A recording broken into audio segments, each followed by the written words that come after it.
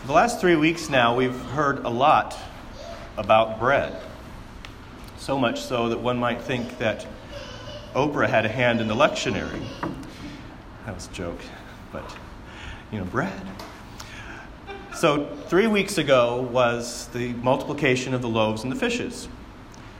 And then last week, Jesus says for the first time, I am the bread of life. And then again today, Jesus says to them, I am the bread of life. Whoever comes to me will never be hungry. Whoever believes in me will never be thirsty. So we've looked at this from a number of different angles. We looked at the actual miracle that took place when Jesus physically fed 5,000 people. We saw how the people whom he fed later went back to him hoping for some more food, but later learned some wisdom from him, some deeper truth about God's love and about God's plan for them. And so again today, we hear him saying, I am the bread of life. And unlike the people before who were more receptive to his message, those who hear him this time begin to complain because of what he is saying. And one of the things they say is, we know this kid. He grew up in our town. Isn't this Joseph's son and Mary's son? I remember you when you were just a little kid. How can you say you are the bread that came down from heaven? So they think they've got him in a lie or a trick or something like that. And this sort of credibility in your own hometown is a problem with human nature, I think. It's why when people are ordained, they are almost never sent back to their home parish for this very reason. And so he begins to explain to them, tell them to not complain among themselves. In fact, listen to this. Everyone who has heard and learned from the Father comes to me. He's making some big statements about himself. And not that anyone has seen the Father except the one who is from God. He has seen the Father. He's obviously talking about himself. And interestingly, because, at some points in the narrative, the overall narrative, he strictly tells his followers not to say what they saw, or strictly tells people to keep a lid on it. But in cases like this, he makes some very, though not completely overt, he doesn't say, I am God. But he's pretty clear that he's drawing a line between himself and God the Father who sent him. God the Father who sent his only begotten Son, so that all that believe in him might not die, but have everlasting life. And how is that? That Jesus was sent to us to be the bread of life.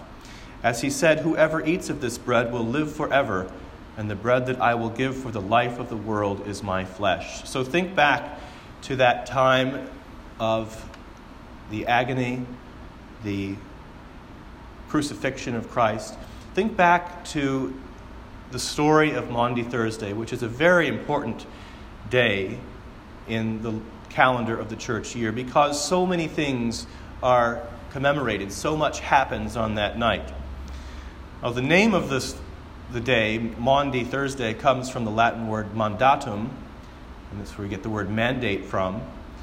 And we call it that because of the gospel story from that night, where Jesus gathers his disciples and says, a new commandment I give unto you, that you love one another as I have loved you. By this they will know that you are my disciples. So we get the mandate to love as God loves us. We also see Jesus, the Master, the Creator, the one who was with God before all time, the Logos, the Word made flesh, remove his outer garment, put a towel around his waist, and wash their feet in service, giving them the example to do the same in the world.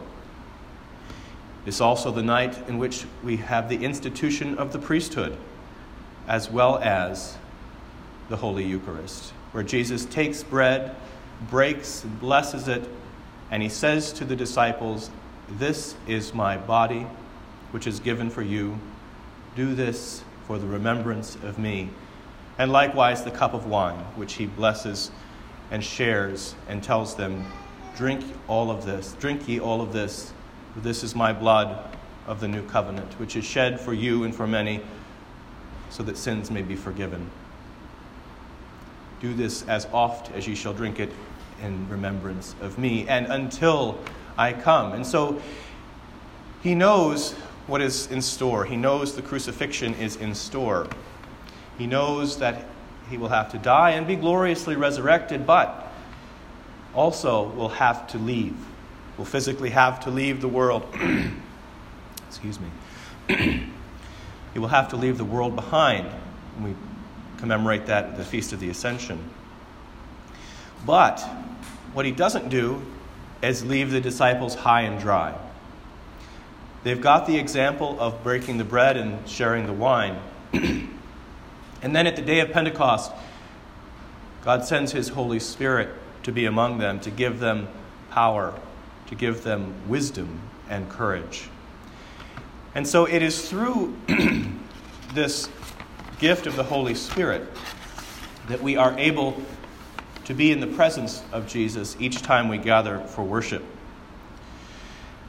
As we sang this morning in our opening hymn, this day God's people meeting, his holy scripture hear, his living presence greeting through bread and wine made near. So if anybody asks you what Episcopalians believe about the presence of Christ in the Holy Eucharist, the answer is very simple. We absolutely do believe in it. There are medieval stories of Jesus literally appearing on the altar while priests are celebrating Mass. There are misunderstandings around a term called transubstantiation, in which people wrongly believe that certain parts of the church believe bread and wine to be turned into literal flesh and blood. What we all believe, though, is that through the words of the priest who has been set aside by the church for one of the reasons why is for this very special ministry, and more importantly, through the action of the Holy Spirit, that our Lord and Savior Jesus Christ becomes present for us in a very humble form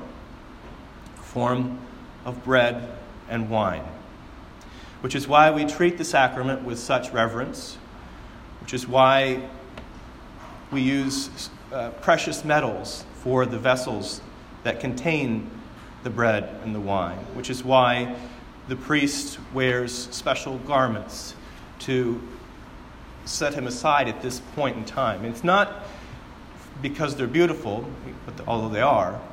The whole point of the vesture is, of course, so you can recognize who is the priest, but also so that the priest's personality is sort of subsumed into that.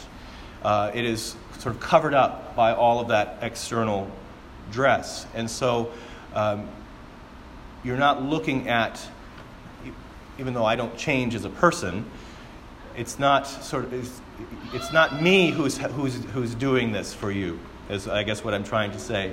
Yes, I say the words and the prayers, and yes, I have been ordained and set aside to do those things. But it is God who deigns to act through me, through his Holy Spirit, so that Christ may be present for all of us sacramentally. Of course, we believe Christ to be present in our hearts and in our lives and to walk with us as a friend and companion and master throughout all of our lives. But what he has given us is this bread which comes down from heaven. Now, our bread actually comes from the Netherlands. I don't know if you know that or not. It's made by at a school for the deaf, as it has been for several hundred years.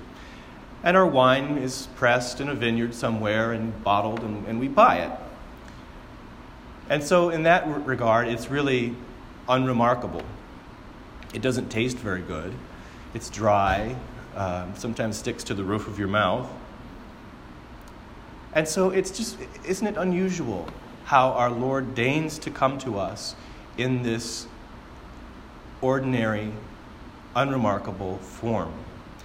And so think about that, and then think about the rest of the time in your life as you're not in church, going around and encountering Jesus in other ways and in other people.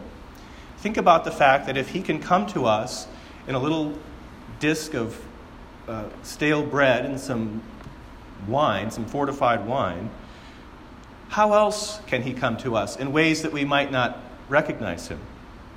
See, I think a lot of the time we're like the people of his town who say, who are you to say you are the bread of heaven? Or who are you to say that you can do this or that? Or that you speak with any kind of authority? Let us be like the people who, in the previous story, rowed across the lake. Remember, they wanted to see more and hear more from Jesus. And even though we don't get to see him personally, face to face, on this side of the grave, we do encounter him frequently. I think oftentimes we might not even know it, not maybe until later. But he comes to us in many different ways, in many humble forms, and in many people you wouldn't expect. But today we give thanks for this gift that he has given us, this bread and this wine, this heavenly food that we have, that in eating and through believing, we are given eternal life. In partaking of this substance, we will never be hungry and we will never be thirsty. Now, of course, we are incarnate human bodies and we need food and drink to survive, obviously. What I'm talking about is a spiritual filling. Now, we always should be hungry for more. We should always be looking for more and for more learning and for more growth in Christ for our spirit. But through this blessed sacrament, we are given the gift of sustenance and strength to meet the world and to go out and try to find Jesus in that world and where he is to do that which would please him. In the name of the Father, and of the Son, and of the Holy Spirit.